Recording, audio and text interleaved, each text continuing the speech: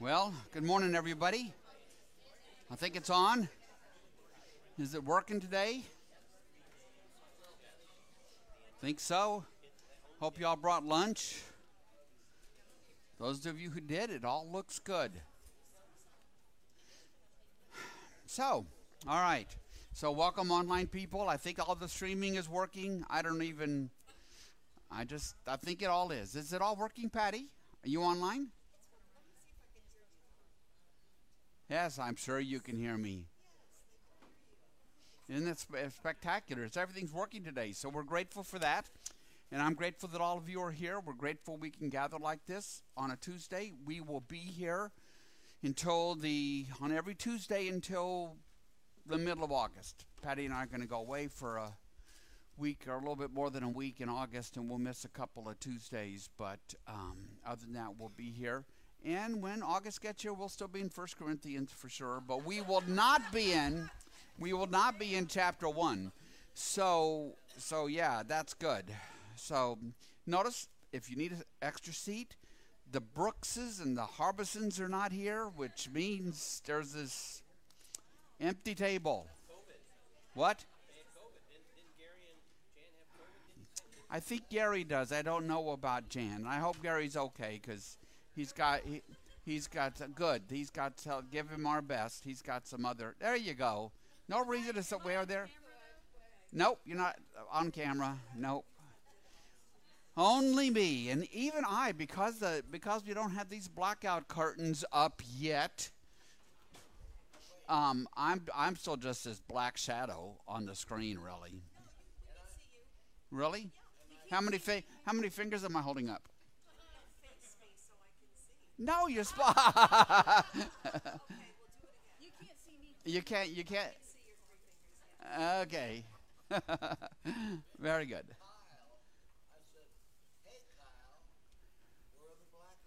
And what did Kyle say? I'll send him another note. Another note yet. So anyway, so we are back to talk about 1 Corinthians. There are 2 red boxes. Please keep those moving. Put your register your presence when it comes to your table. Keep it moving table to table. And if you are not on that roster, you should be, because you're here. So put your name and your email address, and Connie will get you added to the roster, so you get the Friday updates from me about what's happening the next week. Okay? So in terms of classes, meeting, and such things. So let's see. I have the feeling I'm forgetting something. But obviously, how could I know what that is? Right? So, Patty, anything else here? Okay, let's pray. Let's get going. Let's pray with me, please. Gracious Lord, we are grateful to be here today. We're grateful for this lovely Tuesday. We're grateful that we can come together and study your word, to take this hour and 15 minutes or hour and a half out of our day to just put other things aside and come here to dive into Scripture, take our time, talk about it, so that we can become more mature in our faith and in our discipleship, and be ready to consume the meat that Paul talks about here pretty shortly in the letter. All this we pray in Jesus' name. Amen. Okay, so here's where we are. We finished chapter 1, and we went like 5 verses into chapter 2. But there's a whole long section in 1 Corinthians. In fact, all of 1 Corinthians, you need to think about it in terms of some of the larger units, because that's how he's writing, right? He's writing a letter. And so he's writing a letter, and he's sort of going through topic by topic. And so we need to always have our eye on what the larger topic is as we're kind of going through it verse by verse. So here's where we've been. The letter begins in chapter 1, verses 10 to 17, with that appeal for unity. And he's not through talking about unity, because he sees the divisions in the church as an indicator of their still being very much people of what he would call the flesh, people of this age being the age of sin and death, and not really embracing and being part of the age to come, the age introduced by Jesus. And then he starts talking in really verse 18, all the way to chapter 2, verse 5, about foolishness, the cross, wisdom, and what he does, and we spent some time on this, is he is contrasting the wisdom of this world, the wisdom for these people of Aristotle and Plato, these great philosophers that they value so much, and their valuing of eloquence and rhetoric with the wisdom of God. And how is the wisdom of God seen? It is seen in the cross. And the cross seems like foolishness to people in the ancient world. Of course it does. What sort of God gets himself crucified? The cross is a symbol of humiliation, weakness, loss, defeat, death. Nonetheless, for Paul, everything revolves around the cross. Do you want to know what wisdom is? You look to the cross. You want to know what God's love is about? You look to the cross.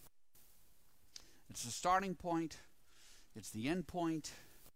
Our lives should be, here's a good word to know. It's kind of, well, I like it. Cruciform. C-R-U-C-I, cruci, like in crucified. Cruciform, F-O-R-M. Cruciform lives are lives that are shaped by the cross, shaped by sacrifice, shaped by understanding what love really is. And we are to live cruciform lives. You can understand Paul by bringing to Paul a cruciform perspective, because he brings everything back to the cross. And that's what he's been doing in this opening section. You have the world, you have God, you have the world, you have the cross. Okay? And as we'll see in just a minute, Christian preaching must begin and end with the cross. We quickly read through that at the end of last week, so I felt like we made some progress. Okay? And then we're going to go into a section that is still part of this larger passage about wisdom for the mature. Okay? We already know that Paul preaches Christ crucified. That's not what the world would expect Paul to preach, but that is what he does preach. And it was a mystery withheld from the powerful people of this world. The really, really smart people of this world, really from everybody. But its focus is on the things that the Corinthians value. Being Greeks, they value the philosophers, the eloquence, the rhetoric, all of that. And he said, no, God's wisdom was hidden from you, and we'll talk about that today. God revealed this wisdom, Christ crucified, to us through the Spirit. We're going to talk about that today. Okay? Those who have the Spirit and those who do not, and what that really means. And then he's going to contrast, again, just think, it's really the same discussion. That's why these passages are all linked together. That those who have not come to faith in Jesus, have not been filled by the Spirit, who have not embraced the Spirit and work with the Spirit to grow in their faith, they are too deeply rooted in this world. Unbelievers are of this world, of what he will call a natural mind. Okay? As compared to believers and those who are embracing this path of discipleship, who, as he will say, have the mind of Christ, which is a very striking phrase, the mind of Christ. Yet he uses it at least twice here and in Philippians. So we will talk about that as well. And one thing Patty has noticed in her survey of common popular culture now, right, is the increasing willingness of people to just simply throw out, well, I'm a world-class atheist or something. And it is a world now where people are just completely comfortable saying that. They're completely comfortable never going to church. They're completely comfortable knowing absolutely nothing about Jesus, never stepping inside a church. That's a lot different than the world I grew up in.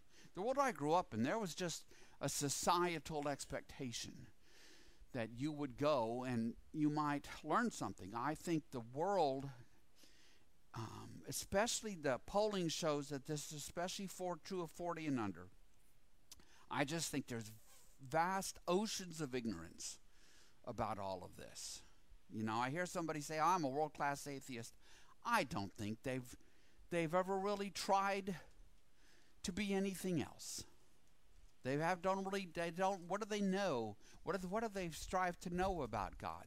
So that group, that audience is who Paul is talking to, because he's writing into a world in which on the one hand you have a very, very small group of believers, people who've put their faith in Christ, and on the other hand you have millions of pagans, most of whom will not give Paul the time of day. They won't strive to hear. They are locked into what he calls their different ways to translate it. Not easy to translate. Their natural mind. Kind of what they were born with. Because, of course, I don't want to get too far ahead, but one of the groundings in the Christian faith is what Jesus talks to Nicodemus about in the Gospel of John, which we finished on, was that Mondays I did, John? Or in here? Tuesdays? I don't know. Anyway, I can't remember anything nowadays, okay? So Nicodemus the Pharisee comes to see Jesus in John 3. It says he doesn't understand, and Jesus says to him, you must be born a second time. You must be born of the Spirit. You must be born from above. There is this, it doesn't have to have been a blinding experience for you. You might be someone who's loved Jesus your whole life, but still, if you have put your faith in Jesus, you have been born again, born a second time, reborn. You have been crucified and resurrected. Paul has lots of ways to talk about this, and he's going to do more of that today. So let's look at we're just going to finish up the last, should I leave that up there for a little bit? Sure, why not? It might be helpful. So look at chapter 2, verse 1. We went a few verses into this. But we're going to finish up this second section here. And Paul says, and so it was with me, brothers and sisters. When I came to you, I did not come with eloquence or human wisdom. That's the TED Talk world. As I proclaimed to you the testimony about God. For I resolved to know nothing while I was with you except Jesus Christ and him crucified. Everything swirls around Jesus Christ and him crucified.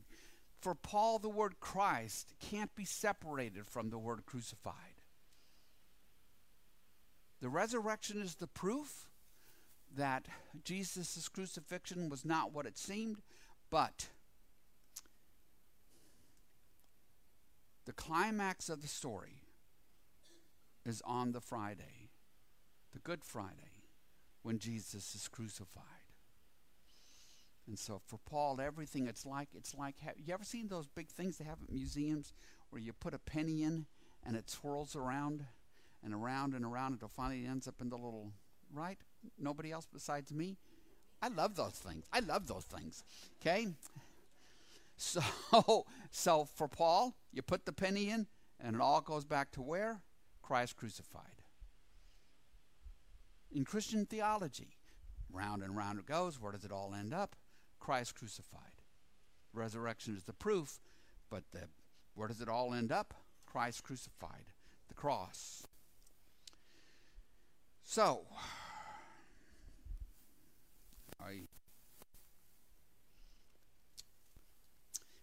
verse 2. I resolved to know nothing while I was with you except Jesus Christ and him crucified. I came to you in weakness and with great fear and trembling. Because he's going to try to speak to them and tell them about Jesus, but he doesn't feel like he's really up to that kind of task. I mean, who can really preach about the gospel of Jesus Christ? Who is really fully equipped to preach the gospel? It's a humbling experience. I've been doing it for a long time. I still get nervous about it. Every Sunday, I preached on Sunday. Before I preach, while I'm sitting up there or down there, wherever I'm sitting, I pray to God to just help, because it's intimidating to preach to people the good news of Jesus Christ. And so Paul says, I came to you in weakness with great fear and trembling. My message and my preaching were not with wise and persuasive words. Richard Hayes says, that's this whole thing in his commentary, he says, so Paul says. Now, I suspect Paul was a better speaker than he lets on, because he's making a point here, okay? But with a demonstration of the Spirit's power. It's all about God. It is not about Paul. See, the Corinthians would expect somebody to come in and to win them over with what? Logic, reason, a wonderfully delivered TED Talk, right? But not Paul. He just kind of comes in bedraggled and he starts talking to him about Jesus. So the emphasis is all upon God and God's power in this, a demonstration of the Spirit's power, the Holy Spirit's power there in Corinth. And why does he do it that way? So that your faith might not rest on human wisdom, but on God's power. He wants to take, and he's reorienting their entire mental wiring. You know, people rewire lots of things. I don't, because I would probably electrocute myself if I did that. I did that one time. I was working on a bathroom remodel. This is decades and decades ago. And I had this light fixture I was putting up above the sink in the bathroom, and I did something wrong. And the next thing I know, I am down on the floor, just like, what in the world? But anyway, Paul is rewiring minds. That, you know, in Romans chapter 12, he says, be transformed by the renewing of your minds, that you might understand what God's will really is, what is good and true and perfect and wise and all the rest of it. We have to be renewed, reborn. You can use different words, transformed. And I think we just often don't get that. I know I went much of my life, never really got that. Yes, Don.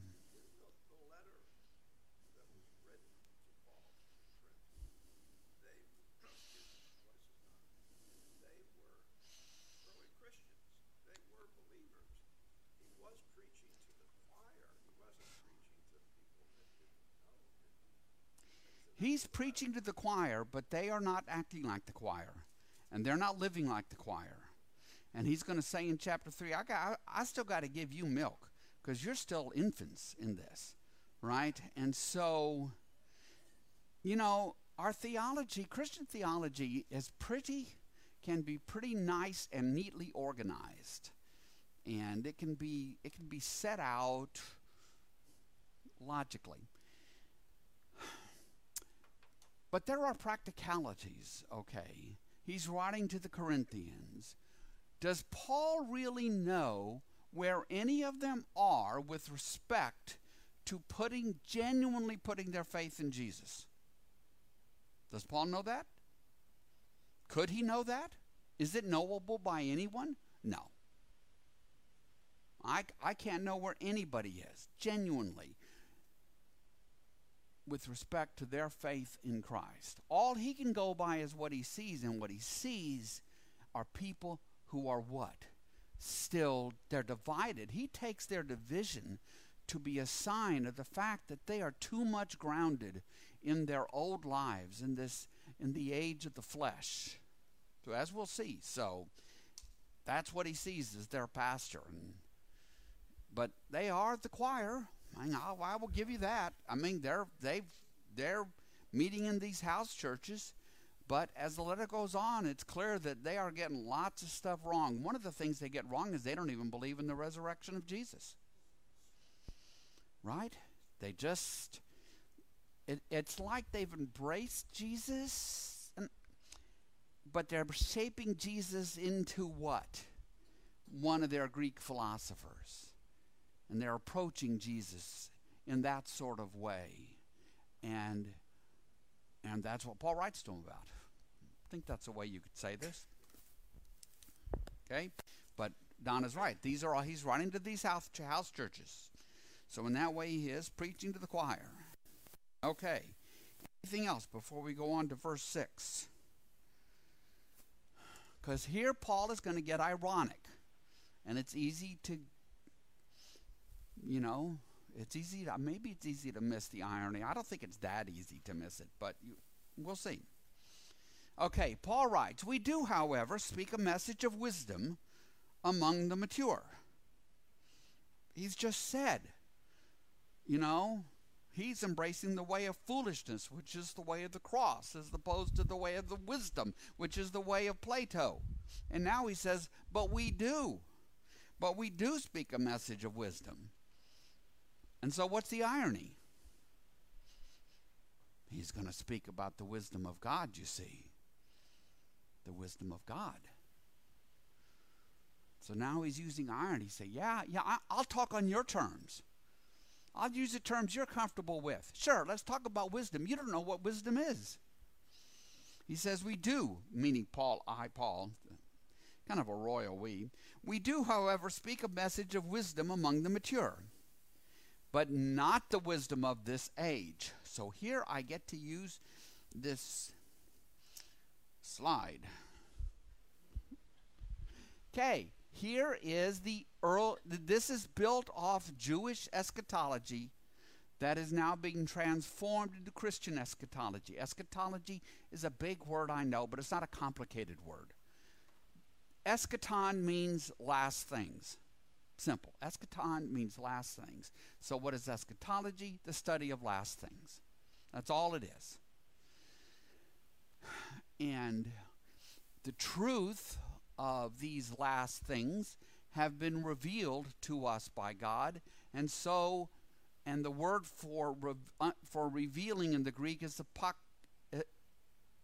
apocalyptices. So consequently, apocalypse is the word to talk about this eschatology. And Jesus is an apocalyptic preacher. Paul is an apocalyptic teacher. Of course he is, because he's teaching that indeed the kingdom of God arrived in Jesus. So the way the Christians end up, led by Paul, is that there is this age. This is the age of sin and death, the age of what Paul will sometimes call the flesh, just as a way to talk about it. This is the age of, Julius Caesar, the Egyptians, everybody all back to the beginning of time. In contrast to the age to come, which is the age ushered in by Jesus, also called the kingdom of God. And we live in between the times, right? Because the age to come has come already, but not yet. It will be fully manifested when Jesus returns. There are other ways to draw this. I just like this one right now because it's in color. So, okay? So what Paul is saying to these people is, you got your feet too firmly planted in this age. In this age. And what is it resulting in? Division among you. So he says, back to verse 6, we do, however, speak a message of wisdom among the mature Christians, you see, because he's going to talk. We may not get there today, but in chapter 3, he's going to talk about having to feed them milk because they're not mature Christians. And I have sympathy for them. I don't talk about them in this way to put them down. My goodness, they don't have anything. They don't meet in a church building. They don't have any curricula. They don't have any what do they have? They have Paul and an occasional letter from Paul. That's probably all that they have. They might get their hands on some Hebrew scrolls, maybe some of the Jews in the community have some of that or have access to some of that, even though Jewish Christians tended to be chased out. So of course they don't have much. And Paul is their pastor and their teacher and their shepherd.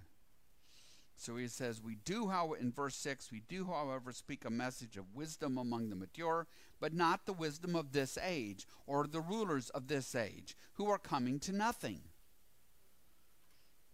Because this age is passing away. Indeed, I love verb tenses now, never cared about them before in my life until I get into the Bible. This age has already passed away, Paul would say. And it has not yet passed away, Paul would say, as he tries to express the truth that in Jesus' coming, everything changed. God's victory over sin and death was won where? On that cross. Even as we still await the consummation of God's kingdom, we're in these funny in-between times in which the ages overlap.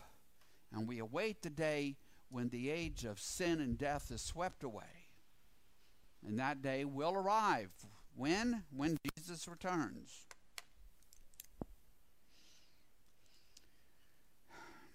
So he says, the wisdom he brings is not the wisdom of this age. It's not the wisdom of the rulers of this age. He doesn't mean anything dramatic by that. He just means the important people. The kings and princes and Caesars and rulers and governors and all the uppity-ups. We have uppity-ups in our world. They beset us in all sorts of ways. He says, no, we declare God's wisdom, not the wisdom of this age, the wisdom of God. We declare God's wisdom, a mystery that has been hidden, and that God destined for our glory before time began. It's God's wisdom that matters. And what is a mystery? A mystery is something that, for Paul's purposes, for biblical purposes really, a mystery is something that you could not know unless somebody told you. And in this case, that mystery is God. That person, that's not right. That person who tells you is God. Right? So what's the mystery? The insane, I'll use Peggy Noonan's word from her column last Saturday. The ridiculous, right? The ridiculous mystery is that God saves the world through the crucifixion of the Son of God. The ridiculous claim that God was born incarnate in the flesh, slimy and wet and umbilical cords and just kind of nasty, right? All that is God. That's the creator of the cosmos. Who would claim such a thing? Nobody would. Nobody would think of it. And it's ridiculous, but it's true. It's true. It's true. How do we know it's true? Because Jesus was resurrected. You see? You see how it works? So all this time, that mystery has been like waiting to be revealed, that this is what God would do. This is the extent to which God loves us. I heard Paul Scholar, whose name escapes me right now. He was a very combative sort of fellow. I remember him. But he was talking about Romans, and he's talking about a passage in Romans when it says, the righteousness of God is revealed. And he said, what this is like, it's like one of those little boxes that holds engagement rings. And this mystery has been in this little box. It's been there all along that God would do this. And now the box is opened. And who is in the box? Jesus. It doesn't make sense. Aristotle, brilliant man, would never have figured it out. Plato would never have figured it out. Moses would never have figured it out. Nobody could figure out such a thing. Nobody could figure out such a thing. Consequently, Jesus was rejected by most. After his resurrection, he was rejected by most. Because it just seemed crazy, ridiculous, silly, blasphemous if you're Jewish. No, but it's true. But it's true. Because Jesus was resurrected, and hallelujah for that.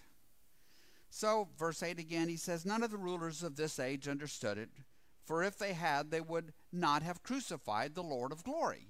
Well, of course.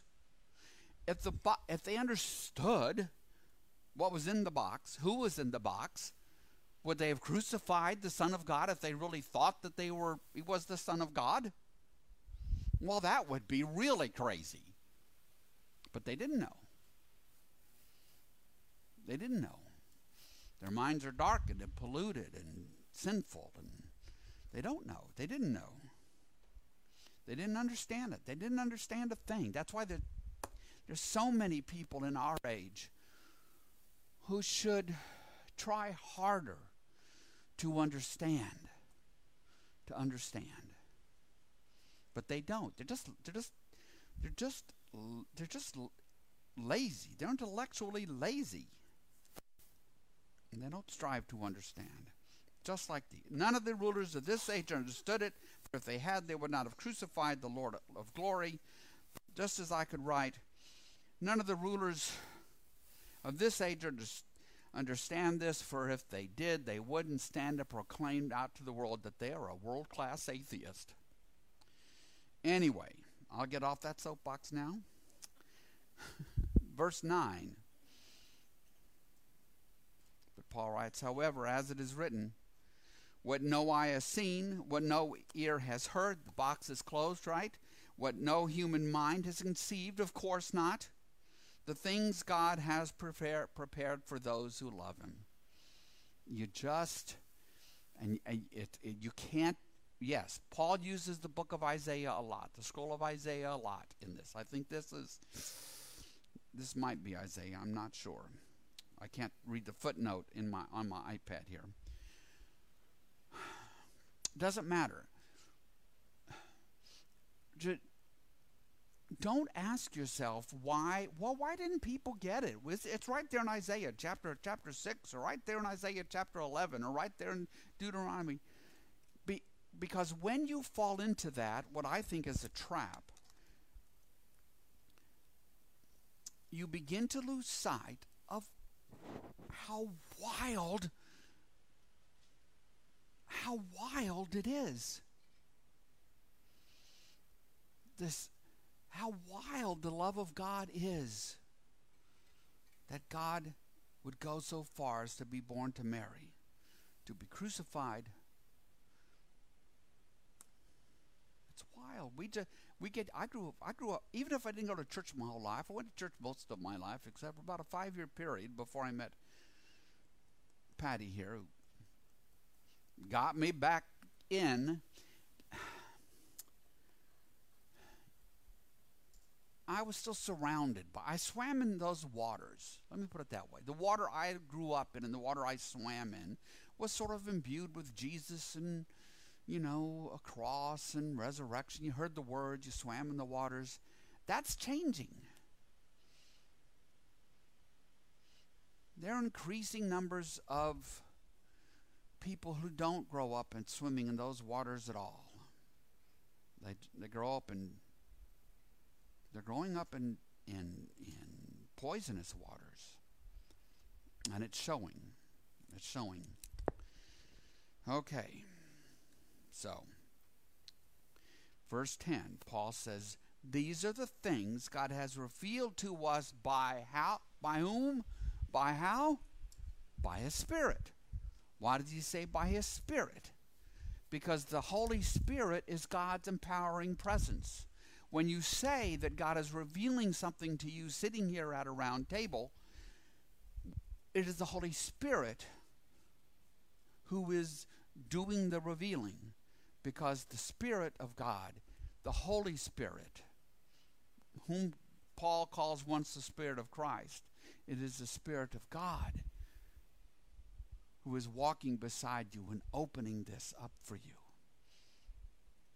And so for Paul, there's going to be this demarcation, which is difficult to ascertain, between those who have the Spirit, those who have genuinely put their faith in Christ, and those who have not.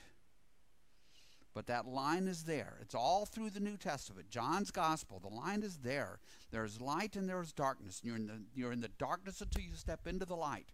There's no twilight. There's no gray in that. The gray comes from our inability to ascertain all this stuff, even about ourselves. I remember one time I read Franklin Graham's biography. This was decades ago. Seemed to me like the man had gotten saved like 3 times. I look over my own life. I just told you, I was out of the church for 5 years before I married Patty, and I married Patty in the late 90s.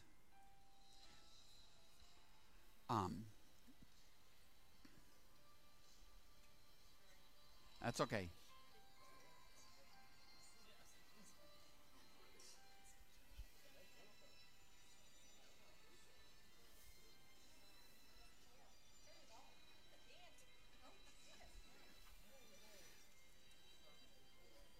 It happens to us all. It's okay.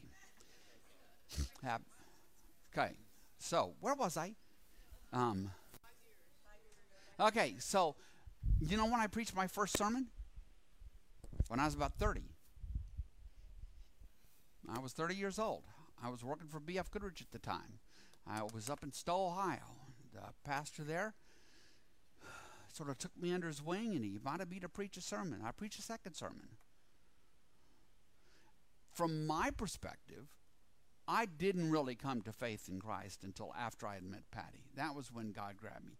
But do I really know for sure? Would I be surprised if I went up and Jesus came over to me and said, "Oh, Scott, I know you spent some years in the wilderness, but no, you were."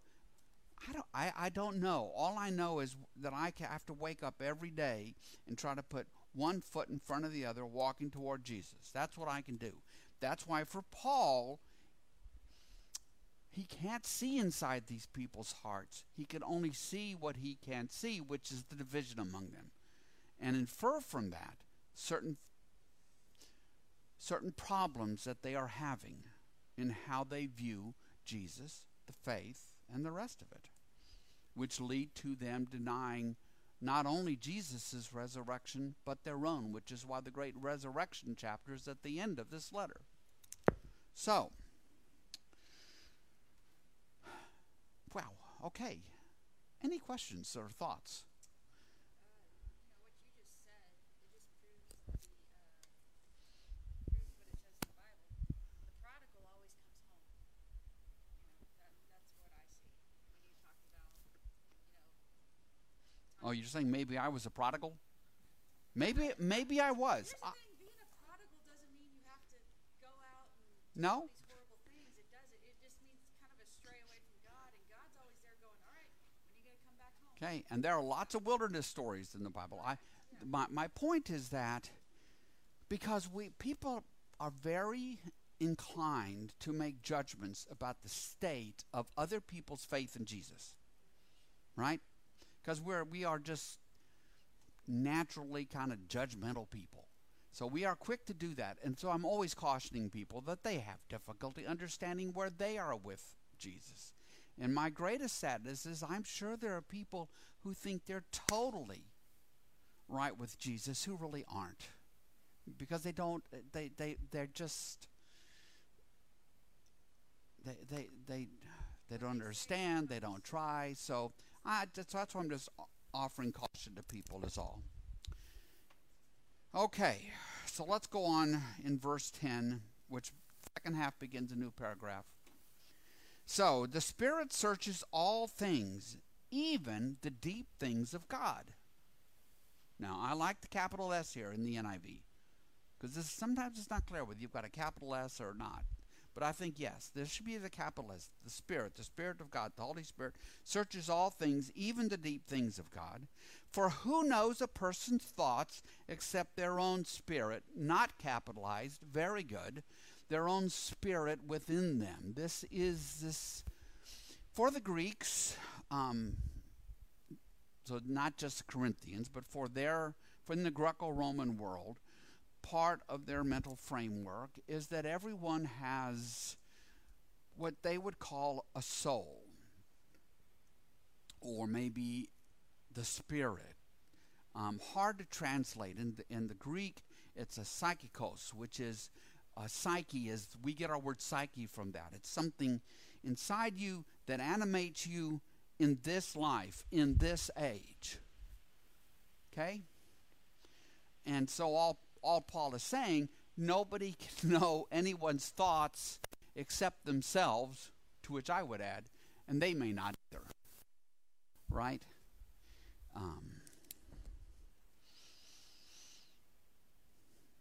For who knows a person's thoughts except their own spirit within them?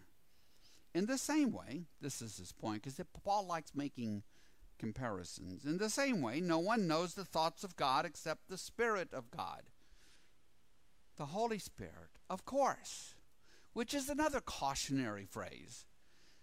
Because lots of people like to imagine what God has to think about all sorts of things. Our only guide to understanding what God would think about anything is in the pages of Scripture. Anything else is arrogance on our part. And the way it plays out is usually we end up thinking, well, I'm sure God would agree with me about this. Right? Because we want to worship a God made in our own image. But that's backwards. So he says in verse 12 then, what we have received, the we being Paul and the Christians, what we have received, and the Corinthian Christians, he will put all that in there. What we have received is not the spirit of the world, but the Holy Spirit, I'll add that word, who is from God, so that we may understand what God has freely given us. Just go back to John chapter 3, when Jesus says to Nicodemus, you are not going to understand this, Nicodemus, unless you have been born from above. Could be translated born again, born a second time. And remember, Nicodemus says, do you mean I'm supposed to go back up like my mother's womb and come out? Of course not. Of course not. How silly, right? But it is that rebirth, that renewal in the Spirit, that marks out the believers, even if they don't realize it. It does. Paul will so often figuratively be sort of taking people by their shoulders and sort of shaking them up a little bit. He says, don't you remember? Don't you remember? The Spirit dwells in you. Don't you remember? Now clean up your act. So, yeah. Okay. What we have received is not the spirit of this world, but the Spirit who is from God, so that we may understand what God has freely given us. This is what we speak, not in words taught us by human wisdom, / Plato, Aristotle. Just go and insert them there. But in words taught by the Spirit, explaining spiritual realities with Spirit-taught words. Those are all age-to-come ideas, age-to-come words. The Spirit, Spirit-filled, spiritual mind, spiritual people, doesn't mean what the world means by it today. Everybody today, even the world-class atheist, is going to tell you, oh yes, I'm a very spiritual person. It's not what we mean. We should have a different word. I'm going to make them use a different word. For in your New Testament, spiritual is about the Spirit of God, the Holy Spirit, being imbued by the Spirit of God, indwelt by the Spirit of God. And when we are And we go ahead and do our share of the work, right? None of this is magic. When the Holy Spirit dwells in us, that doesn't free us from having to do our own part of this. What's Jesus's last instruction to his disciples in the Gospel of Matthew? Go make disciples. There's making work here to be done. Paul says, be transformed by the renewing of your minds. It's not magic. You gotta do your part. We're here. We're trying to do our part. We should be trying all the time to do our part. So he says, verse 13, this is what we speak, not in words taught us by human wisdom, but in words taught by the Spirit, by the Holy Spirit, explaining spiritual realities with Spirit-taught words. Now, that's the way the NIV makes their way through this section, because he's not talking, what is he not talking about? For example, he's not talking about what later and elsewhere he will call spiritual gifts. He talks about spiritual gifts of teaching and pastoring and proclaiming and other things. It's not what he's talking about. He is talking about the Christians being indwelt by God's Spirit, which enables them to grasp the mystery that has been revealed by God, and without whom you will not grasp it. Maybe he says, I think he says that more plainly coming up, right? A lot of, Diane, thank you. Could you just give us two sentences of what this is pretty intense.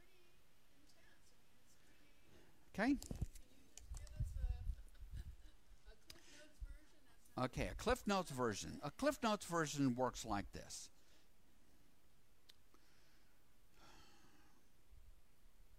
Here's what he's telling the Corinthians.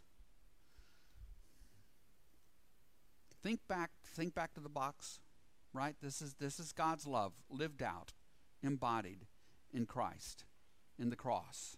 It's revealed now because Jesus has been born, he has been crucified, he has been resurrected. That is the depth of God's love, is that cross. That's what that cross shows you. It's what it demonstrates for you. And he says the truth of that was never seen before by the rulers and the people of this age, but it has been now. But even now, the truth of it is only going to be known by those in whom God's Spirit dwells. Okay? All right? That clear enough? God, and in whom does God's Spirit dwells? Those who have come to faith in Jesus Christ. Now, if you're really thinking this through, what does that mean? It means that you can't go out somewhere and set yourself a course to grab the Holy Spirit to yourself. Doesn't work like that. You don't even know you don't have the Spirit, really, if you don't. So how are you going to go find the Spirit, the Holy Spirit? You're not. God is going to, when you come to faith in Jesus Christ, the Holy Spirit dwells in you, and that is by God's grace alone. You don't earn it. There's no curriculum that's going to lead you there.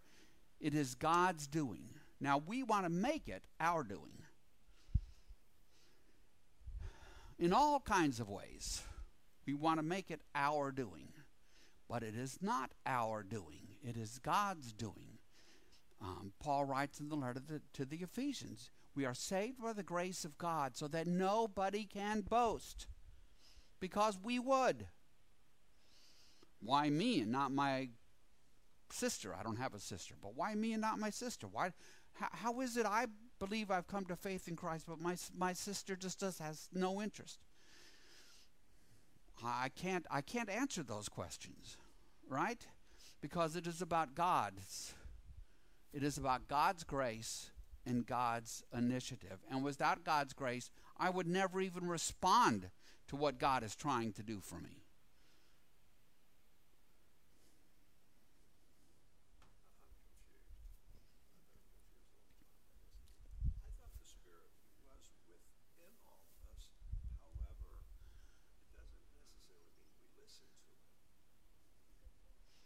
Okay, so what Don is saying, okay, the Spirit dwells in all of us. The all is all Christians, not non-Christians, okay?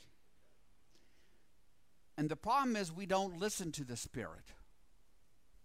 Yeah, because it's a cooperative project. It's a cooperative project. No, what I was saying a minute ago was that if you take people who have not put their faith in Jesus, they don't even know they don't have the Spirit. That's where Paul's headed in this. They don't even know what they don't know.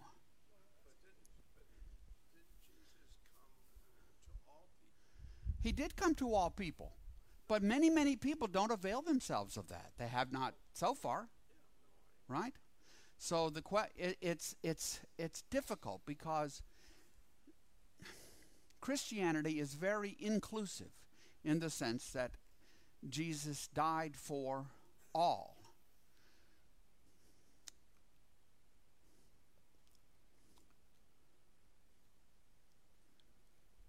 But there are many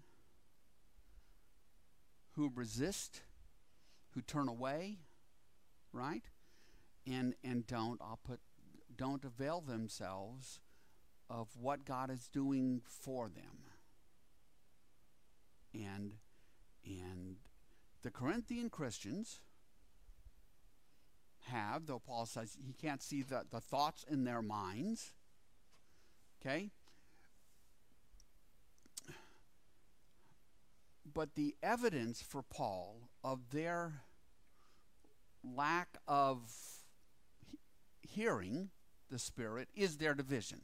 For Paul, that is why they're still infants, which he will call them in a few minutes. He will get quite direct about this. Maybe not in a few minutes today, but next week. Right? You're infants.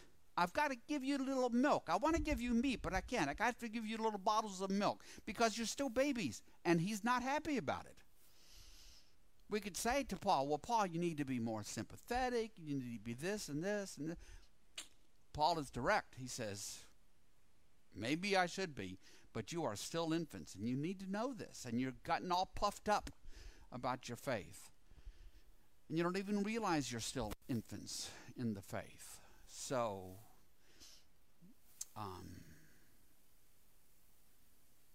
let's go back a couple verses and just take what we said and read through this.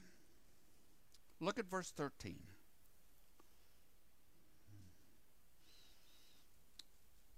Let's look at verse 12.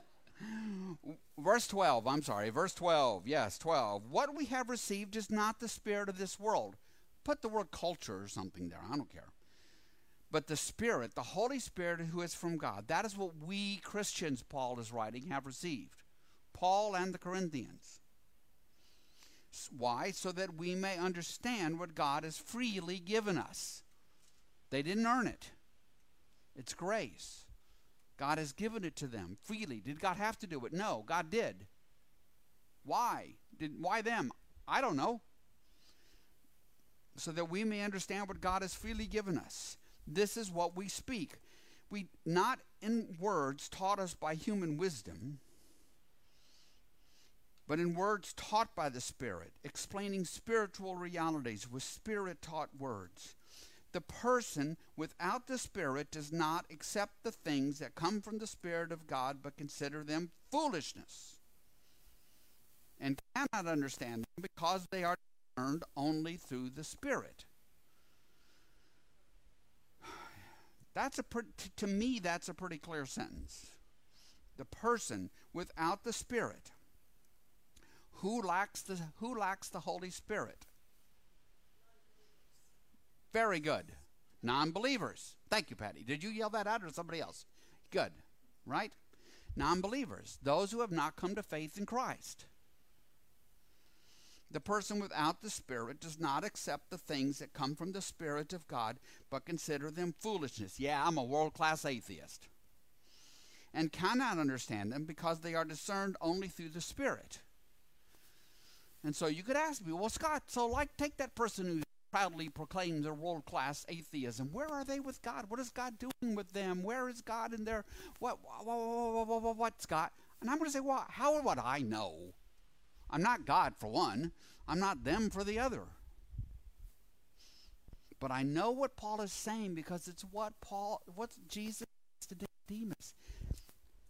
In John 3, Nicodemus comes and he says to Jesus, I don't understand what you're talking about. And what does Jesus say to him? You have to be born again. You have to be born from above. You have to be born a second time. You have to be reborn. And that is, in the Holy Spirit. So, okay. Let's do verse 15. The person with the Spirit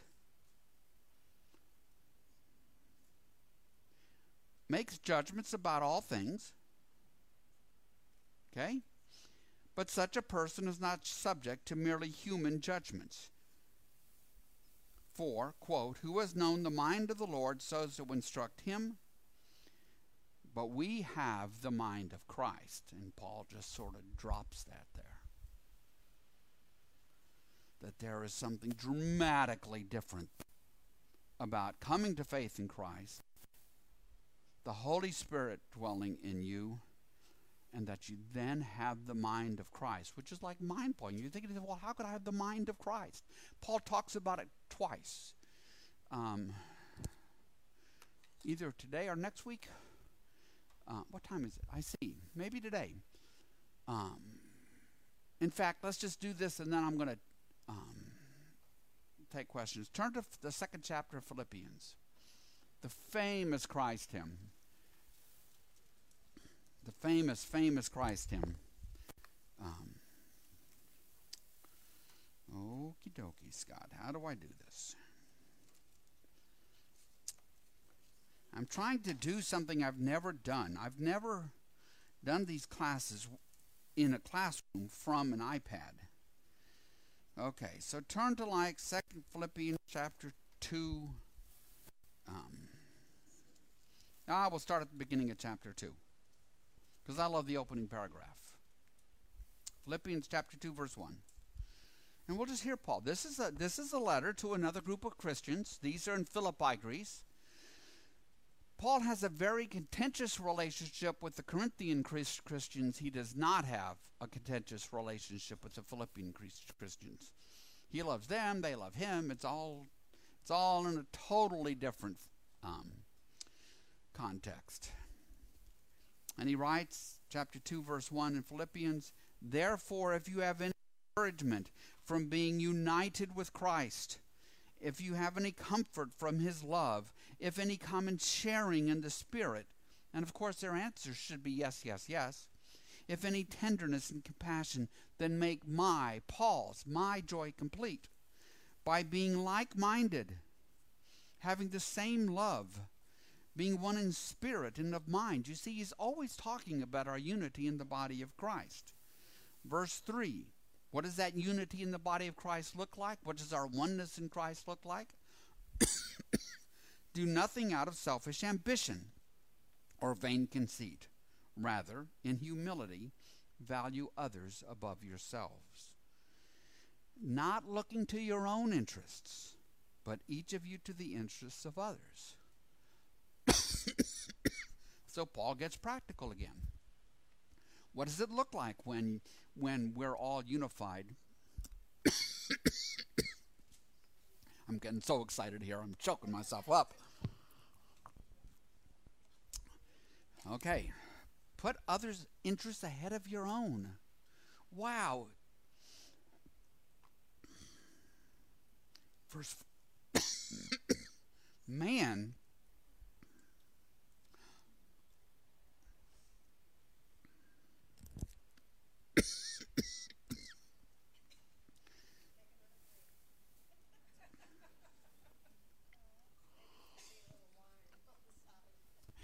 It's just one of those throat tickles in the wrong place. The wine is a good idea. That's what Paul tells Timothy. Maybe that's what he was talking about. In your relationships with one another, verse 5, in your relationships with one another, have the same mindset as Christ Jesus. There we go again. What is that mindset? Remember that word I used before that we don't use very much, cruciform? That's the mindset.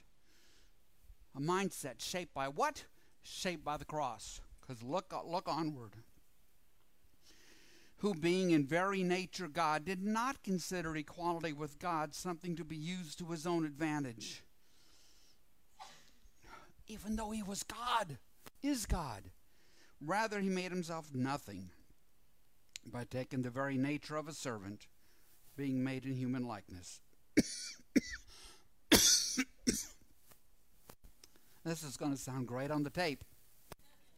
And being found in appearance, he humbled himself by becoming obedient to death, even death on the cross. That is the mind of Christ.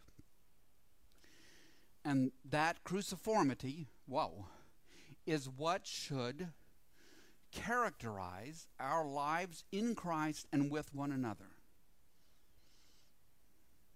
Jesus said, there's no greater love than to lay down one's life for one's friends.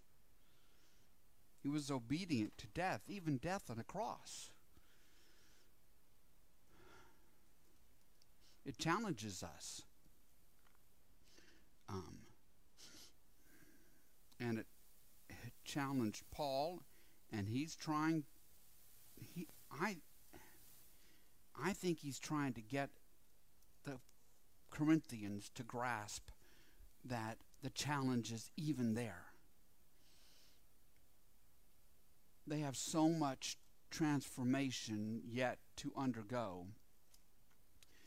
that they probably don't even have a sense of what it means, of the direction of that transformation. That transformation is a direction toward living cruciform lives, living cross-shaped lives, sacrificially for one another, putting others' interests ahead of my own. We have the mind of Christ. Paul drops those phrases in his letters, and they're just staggering.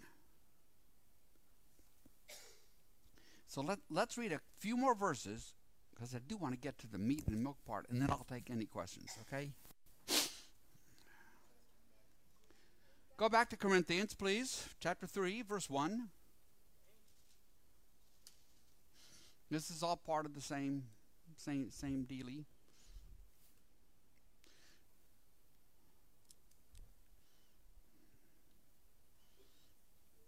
Yeah. See, it would have been better if there had been a nice break, but if the chapter 3 had started at verse 5, but it didn't, so here we go. These first 4 verses are really with everything that came before. He says, so it's kind of like wrapping it up now. He says, okay, because Paul is confusing. I'm confusing. I get that. This stuff ain't easy. Really, why is it not easy? Because it's so counterculture. It's so counter to the way our brains and hearts are wired by the world around us. Truly. Brothers and sisters, Paul writes in chapter 3, verse 1 of 1 Corinthians, I could not address you as people who live by the Spirit. Notice the phrase, live by the Spirit. He isn't saying they're not indwelt by the Spirit. They're not living by the Spirit.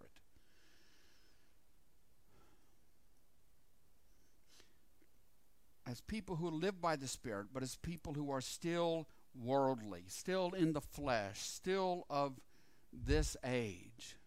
Would be, I think the NIV changed it up too much to me, because it says, but as people who are still in the flesh, in the Greek. Mere infants in Christ. Nothing wrong with being an infant in Christ. Everybody's an infant at Christ at some point. But you can't stay there. You can't stay there. Remember that's, if you don't know, I'm going to give you a song to go find on Spotify. Okay? It was by Amy Grant from her first album, Age to Age, and the name of the song was Fat Baby. Do I get that right? Yeah, Fat Baby, Amy Grant from the album Age to Age. Go home, listen to it. Cracks me up every time I hear it. That she's singing about people who are stuck in their infancy. They might carry a Bible that weighs 10 pounds, but they're stuck in their infancy in Christ. And Paul is trying to move people to maturity in Christ. Because how can you make disciples if you haven't become a more mature disciple yourself, right? So he says, I could not address you as people who live by the Spirit, but as people who are still worldly, mere infants in Christ. I gave you milk, not solid food, for you weren't ready for it. Indeed, you're still not ready. You're still worldly. You're still in the flesh. You're still of this age. For since there is jealousy and quarreling among you, are you not worldly? Are you not acting like mere humans? You notice when we screw up, what do we say? Oh, I'm just being human. No, that's backwards. Who was the most human? Jesus. When you get it really right, you should say, oh, I'm being human. We aren't supposed to be sinful people walking in darkness, screwing all sorts of things up. But we are. But we can do better. That's the thing. See, what Paul would say to, I'm not going to, I'd say, Paul, baby, I'm just doing the best I can every day. You say, Scott, you can do better. You can do better.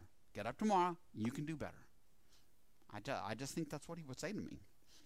For since there is jealousy and quarreling among you, are you not worldly? Are you not of this, right? Are you not? He isn't saying that the Spirit doesn't dwell in them. He's just saying they're living as if the Spirit didn't dwell in them. Does that make sense? Does that help with some of this? Right? Because all he can do is observe their behavior. That's all any of us can do. So he's not making pronouncements about all kinds of things he can't know. But he's saying to them, you're not living by the Spirit. You're acting like mere humans. And the teaching phrase I've used, I beat it to death.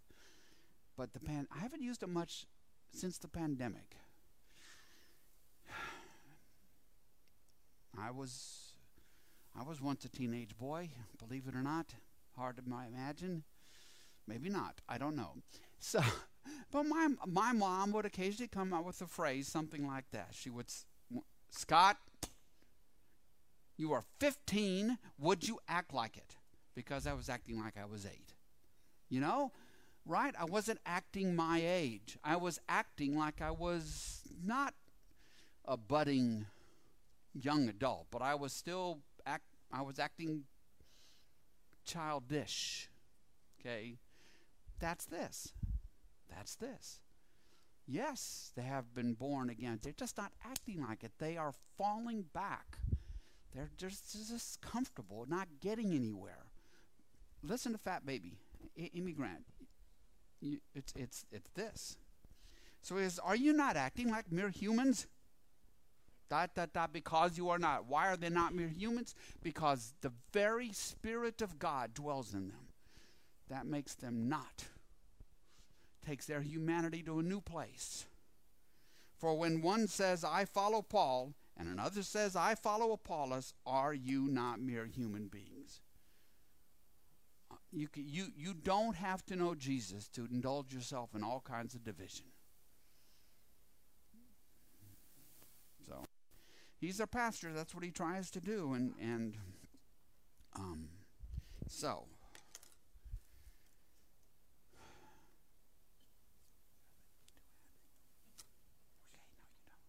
Okay. Any questions? Anything I would like to talk about? Yes. Sure, my mother the Bible study I saw last week, and she asked me to ask this question. She's 94 years old. 94. And she's Bless her. the Bible. She says, Yeah. one thing that's always confused me is when we say the Lord. Yes. Are we talking about Jesus, or are we talking about God? Because that's always confused me. Okay. Well, Jesus is God, and so he is addressed Here's the interesting part that you can tell your mother at 94. Very quickly, the Christians, the believers, all of whom are Jewish, are calling Jesus Lord. From the earliest thing that we can find, they're calling Jesus Lord. And they're all Jews. They're Jews who are embracing Jesus as Messiah. Okay? In the Hebrew scrolls, when they came upon the name of God, they wouldn't even pronounce it. It was too holy for the Jews to pronounce. Instead, they would say the Hebrew word Adonai, which means Lord. Right? Which is why in our Old Testaments, it's filled with the Lord God, because it's really God's name there. And now they call Jesus Lord, okay? Because he is God. God is triune. God is Father, Son, and Holy Spirit, okay? In our language and the way we talk, we can get, I think, understandably, a little bit mixed up sometimes, or a little bit sloppy in how we use the language. I know I do. I even think the Apostles' Creed is a little confusing in the way that it's set out. And it leads us to kind of think, well, there's God, and then there's Jesus, and then we don't really know what to do with the Holy Spirit, and we lose sight of the fundamental Christian proclamation that God is Father, Son, and Holy Spirit, a unity of one. There is one God. We're not monotheistic. There is one God. We are monotheistic. Let me correct myself. We are monotheistic. Okay? We are monotheistic. We believe in one God who exists, has always existed, shall always exist as Father, Son, and Holy Spirit. And there are a lot of ways to talk about it. I'm of the opinion that none of them are fully sufficient, because all I can do is lift up that God is both three and one, triune in God's being. And that's why you can tell your mom that we worship Jesus as we worship God, because Jesus is God. Even if sometimes the way we talk about this makes it potentially confusing. That's the deal. Because you see, they walked with Jesus.